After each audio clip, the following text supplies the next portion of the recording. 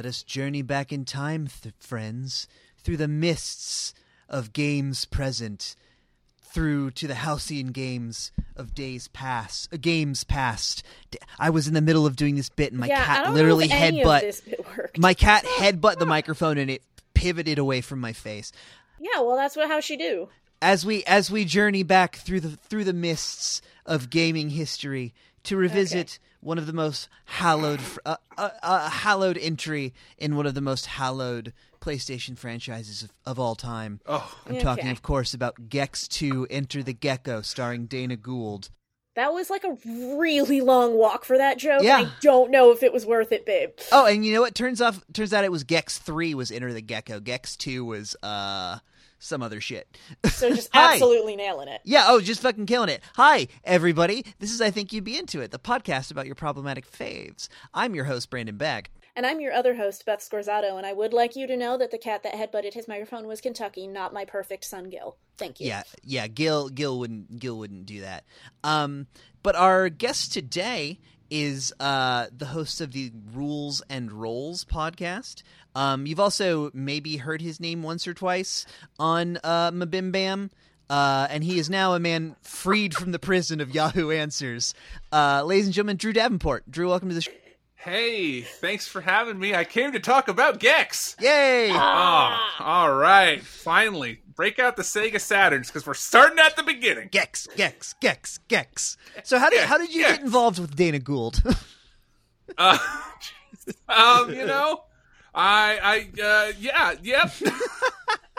I started off as a Gex fan, and it just bloomed from there. That's how he got into jam bands too. So who's he to criticize? Oh yeah, there it is.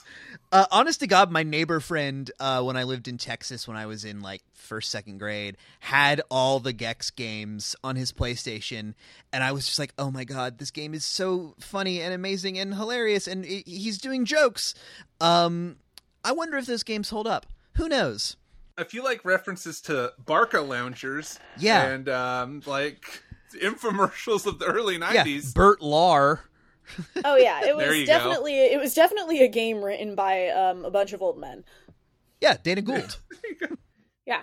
A lot of vaudeville jokes. Oh God, yeah. So much of the humor in 90s video games was vaudevillian in nature.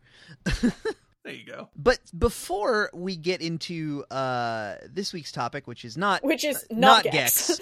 No, it is Saga Frontier, Sorry, the classic Square JRPG from the height of Square being the best at JRPGs. 1998, baby, I think. Yep, America 98. I could have made that up. No, you nailed it. 98 in America. 98. There you go. Because it actually came out before Final Fantasy VII, I think, maybe, or after. I don't remember. Either way, but before we get into that, I'm sure it did come out before or after Final Fantasy VII. That's fair. It would have had to. Pretty sure it's.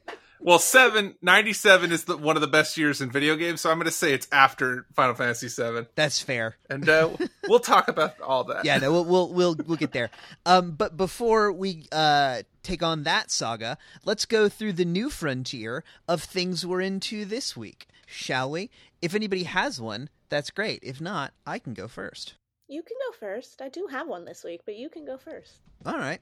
The thing I'm into this week is I'm teaching myself Blender, which is a like open source, or not open source, free, I guess, 3D like modeling and imaging and animation tool. It's the equivalent of like Maya or whatever it is that like Pixar uses these days. Maybe Maya, I don't know. I haven't watched a Pixar behind the scenes in a decade. That's a lie, but okay. Okay, I haven't watched a Pixar behind the scenes that was made in the last decade. I've watched old ones, certainly. Yeah. I was gonna say, let's choose our words correctly here. Fair. But yeah, I decided to start teaching myself Blender because I had been doing so much music work that I really just needed to stop doing something that involved my ears for a minute and learn something new. So it's like, oh, that seems pretty easy because like it's artistic, but I don't have to know how to draw because I'm terrible at drawing and writing things with my hands. It's like what I've spent the last like 3 nights doing, just like following YouTube tutorials of like, you know, how to make a weird neon tube, or how to you know, how to do neon text, or how to make gex. And it's been real fun. I had tried to learn it before, like 7 or 8 years ago, but only on a laptop without a mouse. So it was just like trackpad and like, it was a mess. It was the worst possible way to try to learn how to do that. But now my setup's more ideal. And it's been really fun to just like start from scratch essentially on something that I don't really know anything about.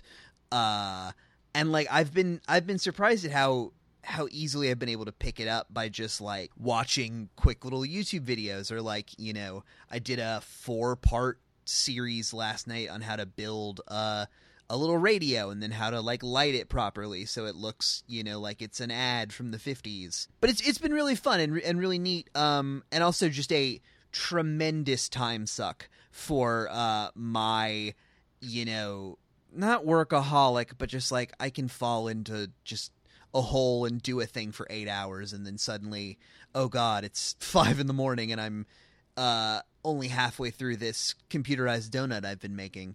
He did make a donut. I watched. Yeah? I saw some of it. Then he's been making an old radio, like a transistor radio. Yeah. Nice. And like a weird Doctor Who time tunnel, but the tutorial I was doing it off of was from a slightly earlier version of Blender, so one of the tools I needed wasn't there, so it just looks like Oh, is that the ghost shirt? The what? The ghost shirt. Remember I walked by and I said nice ghost shirt because I couldn't tell if it was a ghost or a shirt, but that's the only thing it looked like. Oh, no. Yeah, I was doing a little thing to drop a sheet onto a ball. Okay, so it was a ghost then. Yeah, it was basically, if I cut a hole in the sheet, yeah, it would have been a ghost. Oh, spooky. But now I've just made a thing that sort of looks like colonoscopy footage on a Nintendo 64. Oh, cool. Great. Not gross at all. Nope. No, it sounds perfect. Yeah, right, Drew? You know, it's great. Yeah. Hey, listen, I came to talk about games from 97, 98, so it sounds amazing.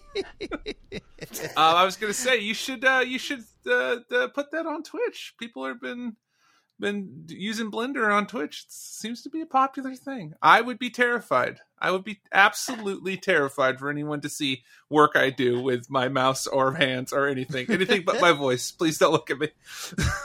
Fair. Yeah, it is sometimes nice to just be a voice, and that's all. There you go. I could be doing anything right now. Yeah. I'm not. I'm here. I'm yeah. holding a pin and just being here. But it's fine. You don't know. I could be sculpting right now. Oh yeah. There was some Penn Jillette interview I heard from years ago where somebody asked him like how he manages to like not get nervous on like big like business calls or meetings with like famous people and stuff like that, and he's like, well, I take every call in my basement nude in front of a big like anarchy symbol that's painted in blood on my wall, so but I don't tell anyone this, and it's so I know something that they won't, so I'll always have the upper hand, which is fair, which is totally fair. I love this. Some fucking psychopath shit. Oh yeah, no, I'm pretty sure Penn Jillette's a sociopath. Yeah, I can see that. Well, anyway. What are you up to, Beth? Honestly, I mean, mine isn't actually that long. It's just that today they announced that, on day of recording, not day of release, that they announced they're going to do a third Psych movie, and I'm very happy. That makes me happy. Oh, mazel tov. They announced that today. Congratulations. And it's going to be cool, too, because the last one was, like, right after Tim Amundsen had, like, just recovered from his stroke. So, like, it was about him, but he couldn't be in it very much. And he was, like, mostly in a hospital bed. Or, like, sitting. Mm. But he's, like, a great part of that show, and I'm excited. There's going to be a third. There's going to be a third one. And it's going to be mostly about Gus, and that's really cool, too. Dule Hale's rad. In case people don't know, what's the quick TLDR on site? Because it's like literally your favorite show. It is. Like, I know we make jokes about how DuckTales is your favorite show or whatever is your favorite show, or Snowpiercer is my favorite show, but like literally it's your favorite show. It is. It's early 2000s in the like blue sky period of TBS. It's a guy who's like super smart and just kind of basically burnout, like not really, not a burnout. He's just a joke. He's immature, whatever. And because he's brilliant, he was like trained by his dad, who was a cop. He keeps solving crimes by like watching the news and then calling in tips, and then that ultimately like puts him on the cops' radar. They think that he's committing the crimes, so instead he lies and says that he's a psychic. And then it's like 8 seasons of him pretending to be a psychic detective working with the cops, solving crimes, running around Santa Barbara, that's really Vancouver, with his best friend Dule Hill. It's early 2000s. Upon every rewatch, there's some stuff I find more and more problematic, but it's always mostly just the language and way that we treat women, more than anything. That's the thing that sends up a red flag for me, 20 years later. But other than that, it's pretty good. Isn't it fun to go watch the old things and realize that they were bad things? Mm-hmm. See, the thing is, I still think this show is very good. I mean, I rewatched it last year, even. I don't think it's any more. It's not even offensive. It's just like very objectifying towards women. But like it works with the shitty character he was playing. He's like a 22-year-old dirtbag. Like, yeah, okay, he's shitty towards women. Like, in a way that, like, I found annoying, but not, like, in a way that made me not appreciate the show. I don't think it's any more objectifying of women than anything else shot in the past, how long have we been making film? Since at least the 70s. Yeah, like, I don't think that it's exceptional. I think it's of its time. But the later seasons are, later, and there's less of that. And then there's 2 movies, both very good. And I think they're all on Peacock, actually. And Peacock is the one who's financing the new movie, too. They financed the second one. They put out the second one, and they're putting out the third one. Well, they Peacock comedy. Okay, yeah. But I don't know when it's going to be out. I didn't read that far, because if they're announcing it today, I'm assuming it's going to be a while. They had one of the best pieces of Comic-Con swag I've ever seen, which is at their Those panel. sunglasses I wanted so bad, and I didn't get. Oh, no. The pineapple ones? No. They just had regular bright green ones that said psych, and I wanted them. Oh, I remember those. They were getting handed out by girls who hang out on, 5th Street in hot pants, handing shit out. Right. Yes. No, it was from one of their panels one year. They gave out T-shirts where the photo was that Rolling Stone cover of Janet Jackson, I believe, where she's nude and holding her arms up in the air, and then someone is behind her covering her breasts with their hands, and it's black and white. And it was Dule Hill and James Roday recreating that, and that T-shirt was their giveaway at their panel, which is amazing. I don't think I ever saw that. That's really funny. Oh, it was very good. Well, that's what I'm into this week. That gave me some joy today. What about you, Drew? Anything you're into lately? Yeah, sort of. It's not really this week, but it's been a while. I record in my garage, which people who know Rules and Rolls probably know. Listen to it, I mean. A couple weeks ago, I went to like the last day of a estate sale, and it was for the cinematographer who's worked on a couple television, TV shows, movies, stuff like that. And I've always wanted to be into the old CRT gaming scene. Sure, yeah. Yeah, the old TVs from like radio stations and TV stations that are those HD ones. So my garage is full of them now. I've turned around for the mic. Sorry about the sound, but I got about 2, 4, 6, 8, 10, 12 of them. They're little, but the problem is I've had them for like 3 weeks, and I have not had any time to go through them.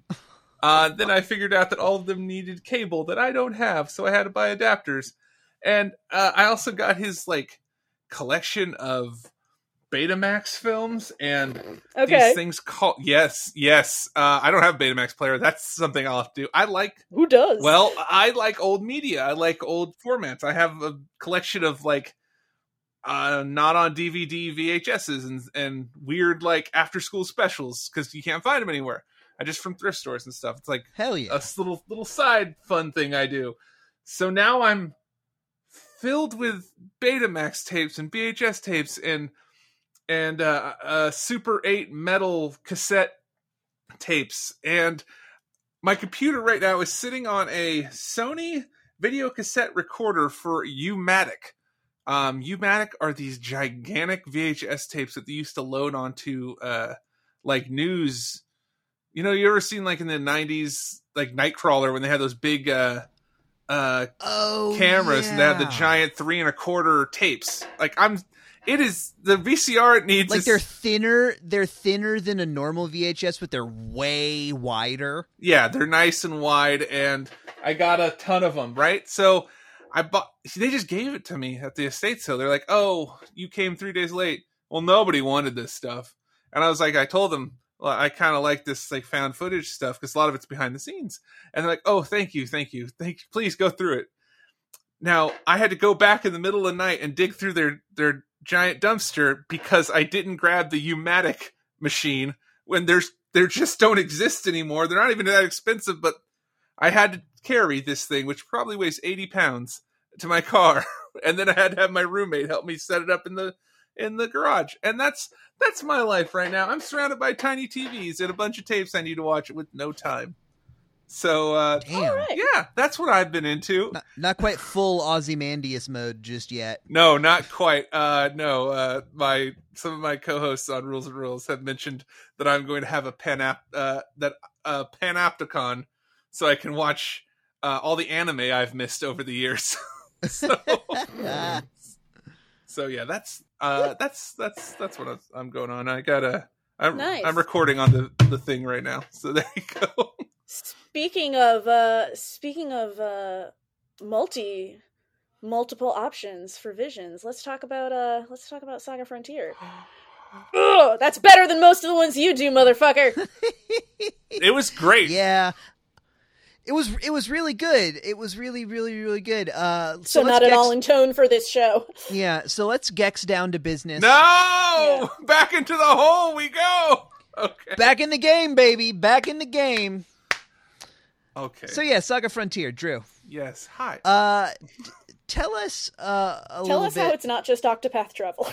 Or how Octopath Traveler is not just this game. I will tell you that Octopath Traveler is just this game. Okay. That's When I fair. was looking into this, I was like, so isn't this just Octopath Traveler? Isn't this what Octopath? Did they just copy this game? Yeah. Yes, Octopath. It's kind of a copy of this one and the whole series. They've even got 8 characters now. They do, the remake. Yes, we'll get into that too. But yeah, if you played Octopath Traveler and like, man, I wish the graphics were way worse. Hey, I got the game for you. But yes, Saga Frontier. All right. So for those who don't know, what is the TLDR on Saga Frontier? All right, Saga Frontier is a game that was made by Squaresoft, which is now Square Enix. Used to be called Squaresoft, and then Square for like a hot second, and now it's just Square Enix because they merged with Enix. Cool! Enix makes other good RPGs, and it's good too. But let's get back to the important things. Okay, Saga Frontier is, I believe it is let me see, it's kind of hard to tell which, like, there's a lot of games in the Saga series, but some of them aren't called Saga, so... Helpful. I can tell you that Wikipedia says that technically it is the 7th Yeah, game. okay, good. The 7th game. It is the 7th name. It's the 7th named game to have the Saga name on it. Yes, because the first 3 are called Final Fantasy Legends, and they're for the original Game Boy. I have 1 and 2, and they are a very... they're very interesting kind of RPG, early RPG, because it's some of the Saga games have this, like after Final Fantasy Legends, it goes to this romancing saga, which is 1, 2, and 3, and then it goes to then there's one after that, and then it goes to Saga Frontier 1. So they have this thing where you I didn't realize those were related. Oh, okay. Yeah, the romance... And this was meant originally to be 4. Yes, this was going to be Romancing Saga 4, yeah. All these are made by Atokoshi Kawazu. The reason why this is like the coolest... I don't know, I love this little tidbit. The reason why Saga still gets kind of like re-released and a remake and all that stuff is because Kawazu still works at Square Enix. So somebody mentioned this, like whenever it comes up like, hey, what games should we focus on from the past? He's like, oh, I know one. The games I made. The ones I directed and published and created. And where like other games like the Chrono series and like some of the ones that are people are like, God, I wish they do something. It's like, well, no one's at Square Enix that kind of cares.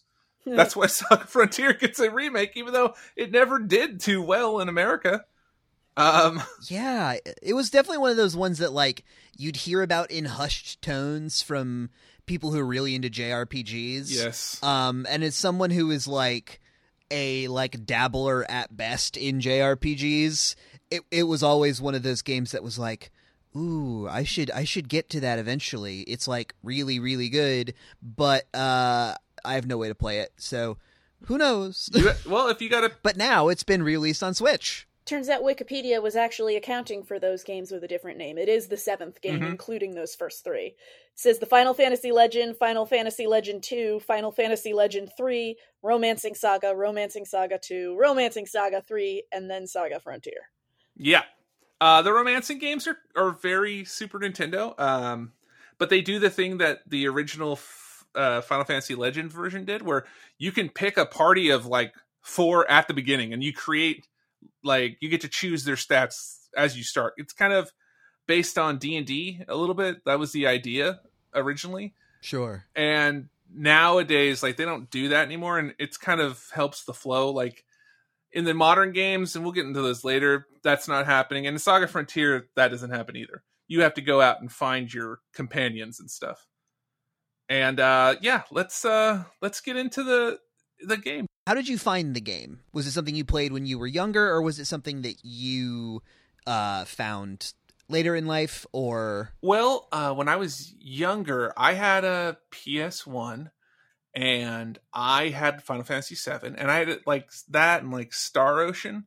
I had some RPGs, but my friend had like everything, and he had Saga Frontier. And I'd go over there and play it and be like, God, I wish I had this at home. And so it kind of snowballed when I was a kid that this game was amazing because I never had like access to it on my own. I could only play it snippets of it at his house. So it was actually your Gex. It was my Gex. That's what I think about things. Like I'm like Saga Frontier, the game that's probably my favorite game. It's my Gex, folks. Yeah. Yeah. It was my Gex. Yeah, so that happened, and then when one of my local game stores shut down, they were selling loose discs for like $2 each, and they had a really damaged copy. It was a Funko Land, if you remember that. Yes, yep. Really damaged copy of Saga Frontier, and I was able to play it. Some quests I couldn't access because of how damaged it was, but I played the heck out of it.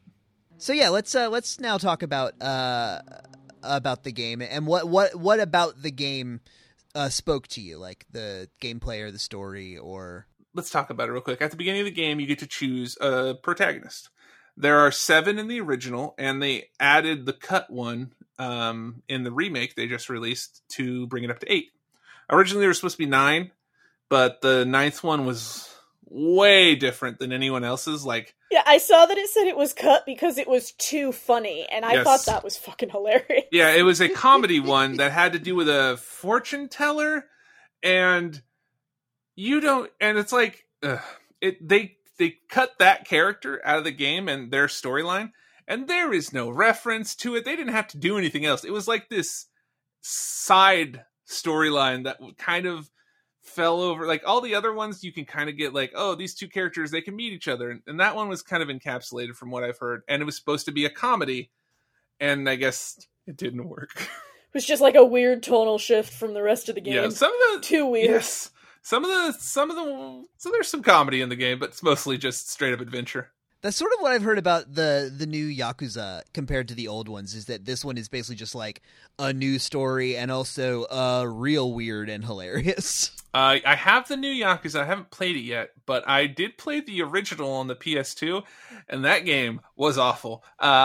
So I liked what I've played of Like a Dragon, but I fell into the like business running simulator and then spent 8 hours doing that, and then decided I'd beat the game when I bought a Ferris wheel. I can understand that. Yeah. Yeah. All right. Yeah, Yakuza's... I need to put more time in that. But instead of that, I've just been playing Saga Frontier for the last 20 years. Oh, hell yeah. You know. But yeah, you start the game off picking a protagonist, and some are like... I can go through them real quick if you like. Yeah. You pick a different character. You can pick Red. It's just named Red. Who has a superhero storyline. You could pick Acellus, who's got like that one's like the fan favorite because her storyline is real wild and has a lot of branching choices you can make, and even some LGBTQ representation if you choose to, which is like crazy for the time. So that's cool. Then you got Amelia's, who is a supermodel who's at the opening scene, it's a minor spoiler, husband is murdered, and then you become a revolutionary to try to hunt down the murderer. You could be T260. Okay. Yeah, T260G. Get it, girl? Hell yeah. She's great. Oh yeah, it has very girl gang vibes, because like the first 4 characters you meet are all women, and you break out of a prison. It's fantastic. Hell yeah. Hell yes. I almost picked her, but I went with Blue when I started briefly yesterday. Yes. Let's get to Blue. Blue is my favorite. Blue is a magician who has a twin brother named Rouge. I always said it was Rogue when I was a kid, but it is technically Rouge, because blue and red. Ha ha ha, Rouge. So you have to go through all the regions, and we'll get to that later, and collect all the magic. And once you collect all the magic, you fight Rouge at the end. Which, ironically, there is a red as well, right? There is a reference to the fact that there is a red and a Rouge. In one of the storylines of Red, you get to, you run into Blue. And you're like, hey, can you join me? We're going to fight these sky pirates. And Blue's like, yeah, let's do it. By the way, what's your name? And he's like, I'm Red. It's like, I'm not helping you. I don't like your name. And he shuts the door on you. That's so funny. Yeah, that rules. It's pretty fantastic. Then you got T260G, who's a robot. That's one of the races in the game is mech. And they have this awesome, they have this awesome ability that when you kill a mech, you can absorb their power, and you can either get it'll either reset, like it'll recharge your HP and WP, which is like mana in this game, or you got a small chance to recover a program. And some of the programs for the mechs are just like, oh, you can evade bullets. And then some of them are like Pop Night, where tiny versions of you will shoot out of your head and rain on the enemies like bombs. So okay, all right, yeah, it's some wild rules. Yeah, it's really fun.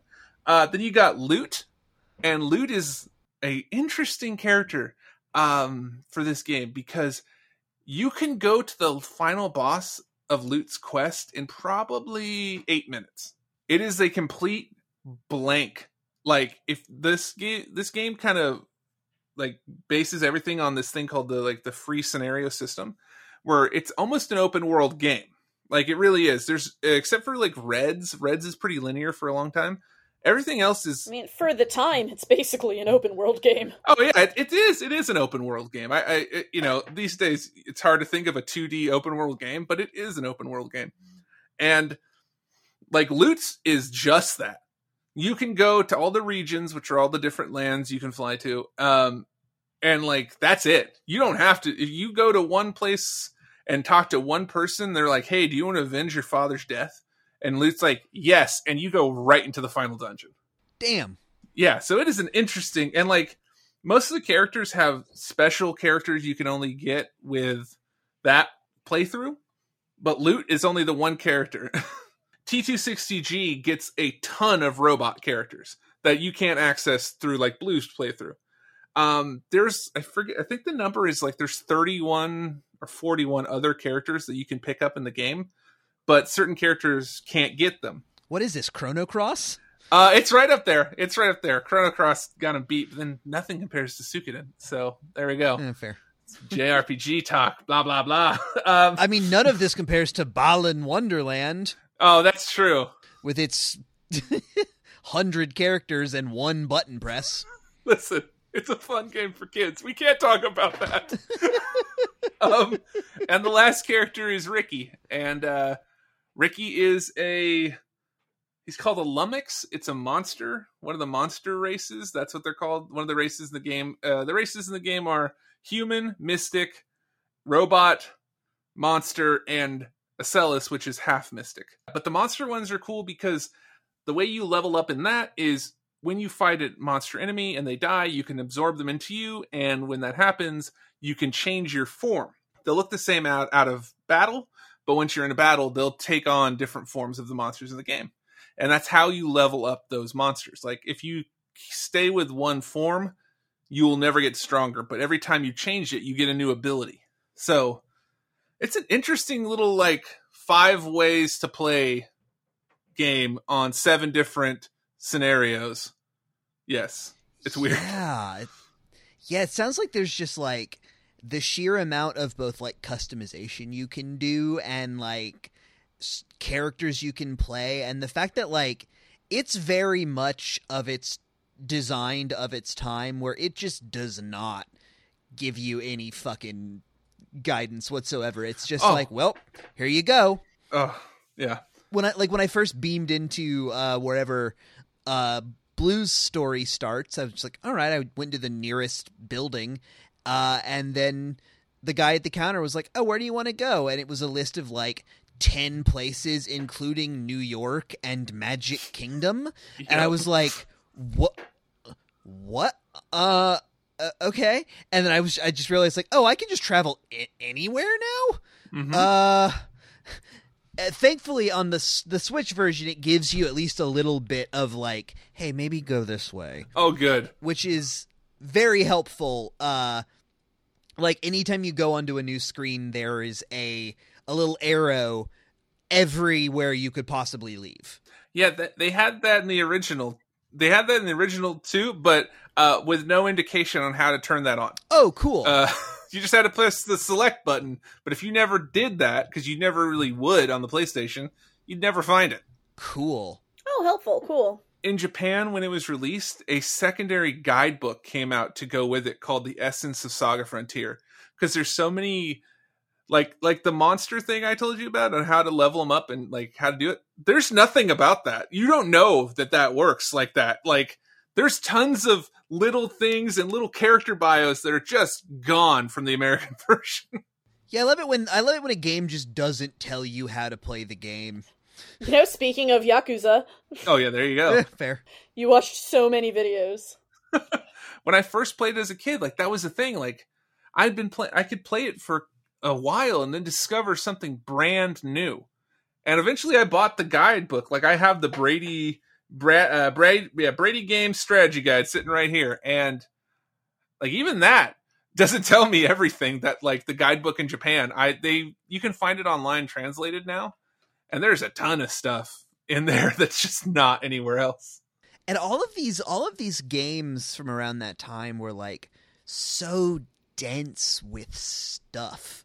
Like, yes. Like Final Fantasy VII is the one that I put the most amount of time into, and that one is just, like, full to the brim of, like, weird little side shit and, like, mini games when there didn't need to be a mini game, and, like, all of these cool little things that you could explore that felt like, I don't know, they felt like really interesting compared to, like, now where you're just thrown, like, a million icons on a map, you know, and Assassin's Creed says go for it. Yeah, Ubisoft method, yes. Yeah, exactly. Whereas, this game would just sort of plunk you down and be like, all right, go for it. Figure out what's here. Which rules? See, I think I would actually really enjoy this game. I might download it. It sounds very my shit, because we've also well documented that, like, Chrono Trigger is my shit. So, like, conceptually, gameplay-wise, I'm into that. Yeah. Although, Brandon started playing it. He downloaded it and started playing it the other night. Yeah, I heard you got a little stuck. Well, so he tells, I wasn't there when he was playing it, but then later I was talking to him and I was like, he told me the premise and he was like, yeah, I started it.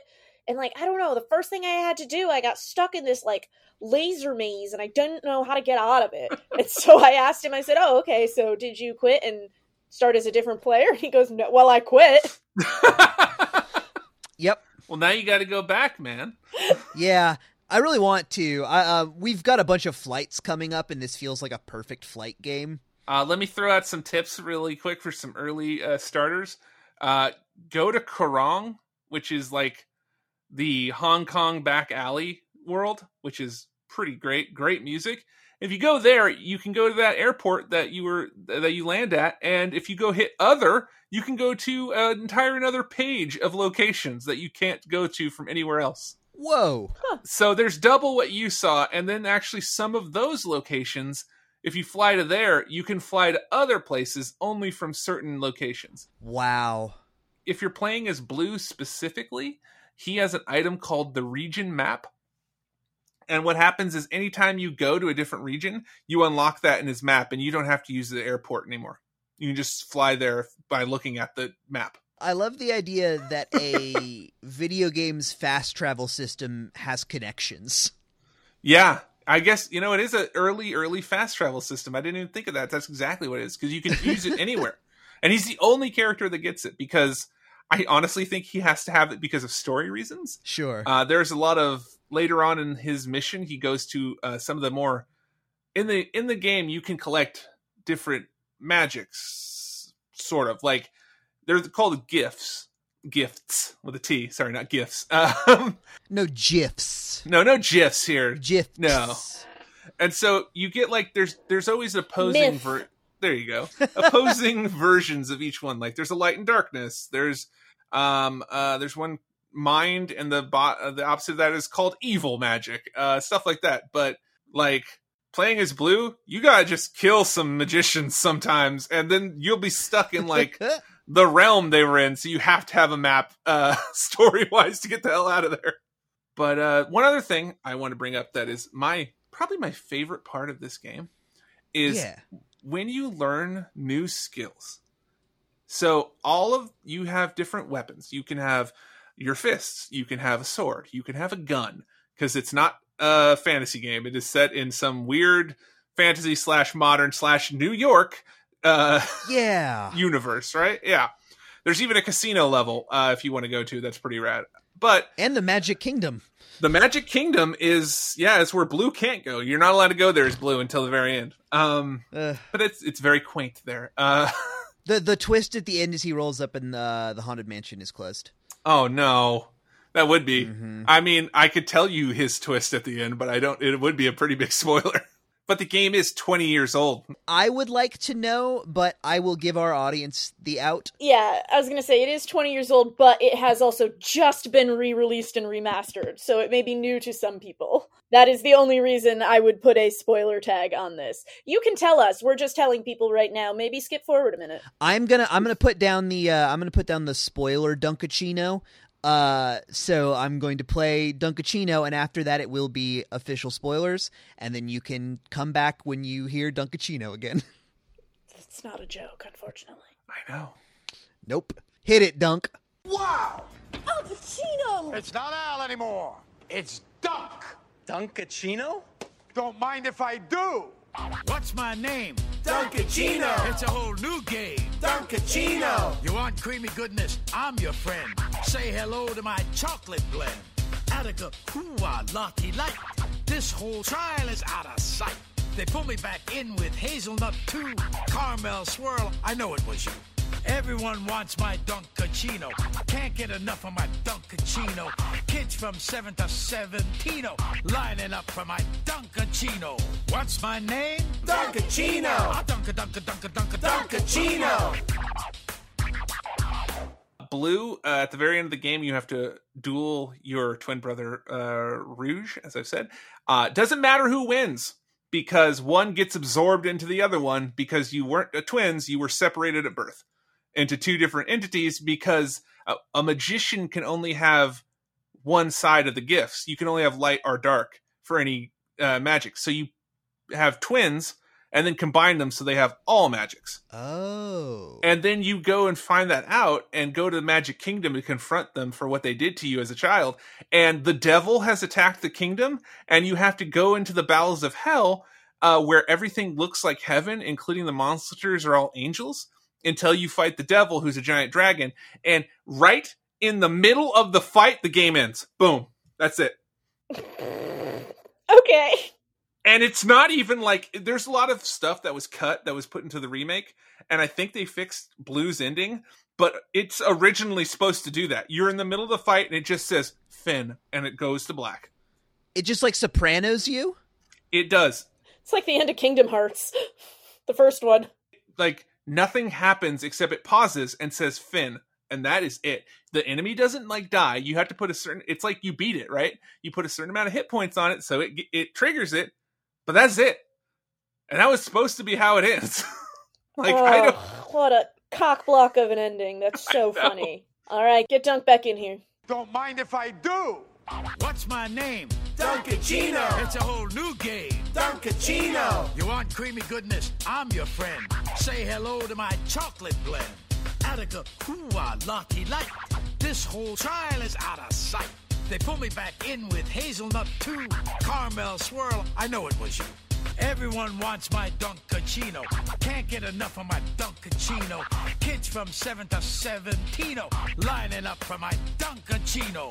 What's my name? Dunkachino. Dunkachino. All right, we are now out of the spoiler chino section. Real quick, I've completely missed what I was going to say about skills. You have certain moves, like for fighting, you usually start with punch and kick, right? So if you use punch enough, you'll all of a sudden a light bulb will appear above your character's head, and a new skill will work out, and you get to use that from now on. And collecting those is so, like, that is the fun part to me. Like finding all the sword skills, and like they go wild, like flying through the air. And if you have a certain sword, they're technically katanas and not regular swords, and they have their own like super like moonlight cut skill sets and stuff like that. And I know I'm gushing about this because I love it so much, but the fighting, the hand to hand, if you collect enough of them, you get a move called the DSC, the Dream Super Combo. That's what it's called in America. In Japan, it's the Dream Suplex Combo. And then you just use like 5 of your like high-end hand-to-hand fighting moves on one enemy in a row. It is so nice. I love that setting. And you do the same thing with guns, except at the end of they don't show up until the end of the fight, and then you'll see like you learned bound shot, and when you shoot it, it shoots all over the screen and then hits the enemy. And that's the same with magic. And then with mystics, they can absorb monsters' DNA into their hand, their foot, and their head, and it gives them different abilities under each one. It's a lot. Like, it's crazy how much it's a lot. God, this is one of those games that feels like, I get why you've been playing this thing for 20 years now.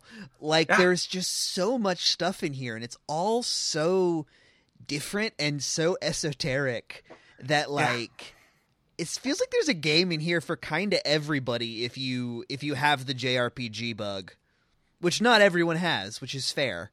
Yeah, it's very JRPG. It's not a lot of menus, but it's some. And then it's just, you have to, I will say this, it almost feels like Final Fantasy VII came out, right? Beautiful, crazy 3D, looks bad now, 3D world. And then Saga was like, we got to put everything in this game. Like, we gotta put everything in this. It ain't 3D. It is pre-rendered backgrounds, which I love, and 2D sprites. And they're good looking. I love the look of this game. Me too. There are some excellent, like, certain characters get to go to certain places, like I said, and there's one level after you get high enough magic and arcana or rune magic, you get to go to the realms of the time magic and space magic. And space magic is run by a unicorn named, I believe, Kylen. And the level itself is a fun house made of candy. Wow. Okay. And like you're like bouncing on cupcakes and like crawling over chocolate covered pretzels and stuff. Holy shit, this rules. Yeah. It is way different than anywhere else in the game. And then if you play Acelus's storyline, you get to start in the Mystic Kingdom, which is beautiful, like gothic. White lilies stained with blood and green glowing crystals everywhere. Like, yeah, there's some, like, sometimes it's Manhattan. Sometimes it's like the bowels of hell. It's kind of fun. Sometimes it's New Donk City. It is it's New Donk City. You go to a mall, and then sometimes you go to a secret desert base. Is it the story of these characters that keeps you coming back, or is it the gameplay, or is it some kind of combination of both? Because it seems like there's both sides of it are so deep that it could go either way. I mean, it's just kind of like a comfort game for me now, to be honest. I know it so well. I still get excited every time I see a skill pop up, and people have gone through and like gamed out how it works. Like, oh, use this skill this so many times and you'll definitely get this one. I don't want none of that. I don't want to know none of that. No, I want it to be random, and I want to all of a sudden unlock, like, wheel slash. You just want to feel the game. You want to have the guide if you need it, but you want to feel the game. Exactly. Like, yeah, the guide is more like, ooh, some something to do with Saga Frontier. I have to have it. Because there's not a lot of merch out there for Saga. I have a shirt off Redbubble. No one who made the game gets paid. Yay! But it's also the only place I could find anything. Yay! Small victories. Yay! So it's that, and it's like storyline wise, Red's storyline is pretty fun. Acelus's storyline is really good. Some of them are like Blue's basically doesn't have one, but if you want to explore, that's a good one. If you want like complete freedom, it's Loot. Loot's got like complete freedom, and Red starts off kind of like, okay, you're a member of like an airship, so you go from place to place. You don't get to choose, right? But that's a great way to start the game. Like, if you want to see these regions that you have no idea what they are, like, why would I go to Earpro or Bacharach or SingPro? Like, you can just go play Reds. He'll take you there. Oh, and when it comes to like story beats, there's one it's a fan favorite character. You can unlock a mermaid that joins you. Ooh. Yeah, the mermaid is like locked in a basement in this abandoned mansion. Or no, she's up in a bathtub. And if you're a mystic or have a mystic character, she will join you because she's like a water mystic. Is she down there with Vincent? Oh yes, it's very Vincent in the basement. They changed the lights from all like, normal colors to everything's blue and black except for the giant squid you have to fight. Yeah. There's a lot of little story beats. I will say it suffers from some things they're a thing back then. Like, not all the dialogue's great. Translation's a bit off. They fixed that, I think, in the remake or the re-release. I will say there is a ton of cut content, and some of it is like, hey, what happened? How'd this happen? What does this mean? What are these words this one character saying mean? Oh, all of it was cut. Oh, okay. This whole level was cut? Oh, okay. All right. I understand. Like, I'll tell you, there's one part in the Mystic Kingdom where there's this giant volcano. And you can go and talk to it. And it says it's the spirit. And that was just, there's a whole bunch of stuff there that was just cut. There's a biomedical research lab that you can go to for no reason except to get one little character who's like a ferret named Cotton, who is rad. But that was all cut as well. So now in the remake, it's a remake. They've expanded all that stuff, and they added the 8th character, which is Fuse. And he's a member of IRPO, which is Interpol, pretty much. So you can play as like a secret agent now. Yeah, that was about the only genre that wasn't covered story-wise in the rest of the game. Really got it all in there. There is, I will say there's no pirate, but you can go to a pirate stronghold, so don't think that you can't. Oh, cool. Yeah. Somebody's probably like fan-hacked Guybrush Threepwood in there or something. There you go. Everyone needs some Guybrush. We put on Twitter that if anyone had any questions. Oh yeah, did you get any? I got 2. Well, one's not a question. I got 1. That is usually what our friends do, yes. Yeah. So the sequel to this game, Saga Frontier 2, is way different in like every single way. There's multiple protagonists, but it's done in a timeline where you jump from person to person kind of, and the fighting system's completely different. It still does the like, oh, you learned something, but instead of learning it like through so many attacks, you can do that. There's a weird duel system where it's like, all right, put together a punch and a kick and a stab, and then use wood magic, and then that makes a move. So it's different, and it's not, I don't like it as much, but I will say it is a beautiful game. It is, if you haven't seen Saga Frontier 2, you have to look it up. It is all done in watercolors, or it has a watercolor style of 2D, and it is pretty gorgeous. It's one of the most beautiful games on PS1, I would say. Oh my god, yeah, that is really pretty. Yes. Wow. It is its storyline's pretty good. It's really, some of it's pretty normal, and then later on it gets cosmically out there.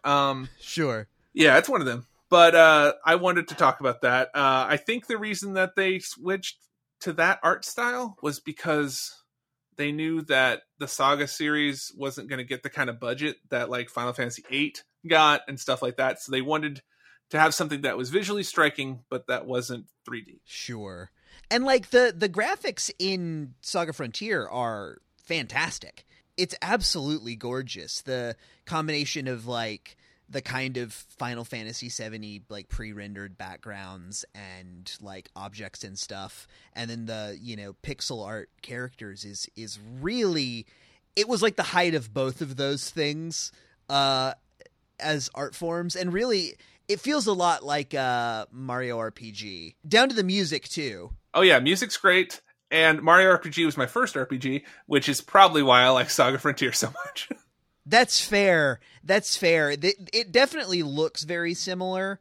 God, that game still holds up too. I beat that for the first time a few years ago. Absolutely, I love. I'll come on again for Mario RPG. Oh hell yes, And the other question, I got to bring it up. For my friend Whitney. Xenogears is a great game as well. It's for the PS1, super unfinished. Had to cut a lot of it because of the religious context of it. Yeah, if you want to find another game for the PS1 that's Square Soft that was viciously cut, like the entire second disc is done in like interview style flashbacks. Like no joke. So that one's good as well. Oh, it was that Whitney. It was Whitney who's been on the show twice. There you go. Whitney was done 2 episodes with us. The One Direction and Clone High. They are absolutely a friend of the show. Yes, I've listened to the Clone High one. You bring Whitney and me back on for Xenogears extravaganza, and hell yeah, you won't be able to talk. We will. So actually, that was mentioned in the one that we did get on Discord, which I wasn't going to bring up because it's literally impossible. Was the smart answer we got from the Discord was, can we get a ranking of the big franchises Chrono, Xeno, Final, Saga, Mana, and Dragon Quest? Oh, that is good. And that's not possible. Yeah, it is. It's cool. It's really easy. Saga on top, now and forever. Yeah, sure. No. Saga. Saga. Yes. You know what? Final Fantasy is sitting on top for too long, and I don't know. I don't really care for the Dragon Quest games, to be honest. I don't know anybody who does, but he added it as like a secondary and Dragon Quest, so I was like, oh, somebody plays it.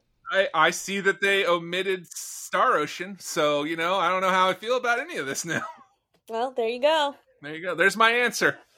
Saga, then Final, then Star Ocean. There you go, Will. Drew, thank you so much for joining us today on this Sogcast. Dumb. No, I liked it. Good. Thank you, Drew. Thank you, Drew.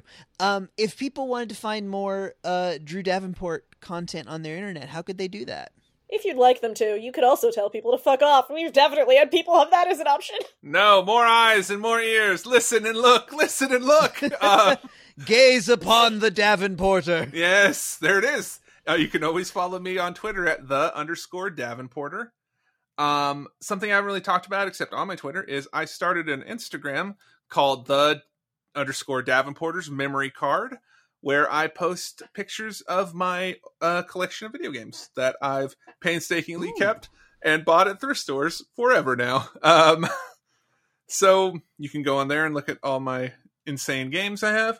And you can always listen to my podcast, Rules and Rolls. We do one shot and one sheet, hopefully, RPGs that are usually hacks and lesser known artists. Like we like indie RPGs, and we do them over 2 sessions. We do a gameplay, and then we do another episode to talk about it. And we just hit our 1-year anniversary. Congratulations! What day of the week do those drop? Those drop supposedly every they drop twice a month, and those are on the 2nd Monday and the 4th Monday, I believe. But I will say the schedule is a bit tough because the episodes are a bit long, so they take a nice chunk of time to record. But that's not true of all of them. Some of them are quite short, and some of them have to do with certain Mabim Bam bits that got made into a game. So try that out. If you want to find more of my mess, you can find me across the internet at HellYesBrandon on all of the things. I've got some music on brandonbeck.bandcamp.com. Inkblot is all over. We're on SoundCloud. We're on the YouTubes with some live stuff. We're not playing gigs yet, but hopefully, gigs will be giggable soon. God, I want to play shows so bad. But yeah, I think that's basically all my stuff these days. Beth, what about you? Yeah, as always, you can find me all over the internet at BScores with an underscore at the end, BEESCORES with an underscore at the end. But the easiest way to find me is to follow the podcast online. You can follow us at IntuitPod on Twitter and #IntuitPod on Instagram. We're also on Facebook. If you get any mileage out of that, you can just search I Think You'd Be Into It. I don't really got anything else to plug because I never do. I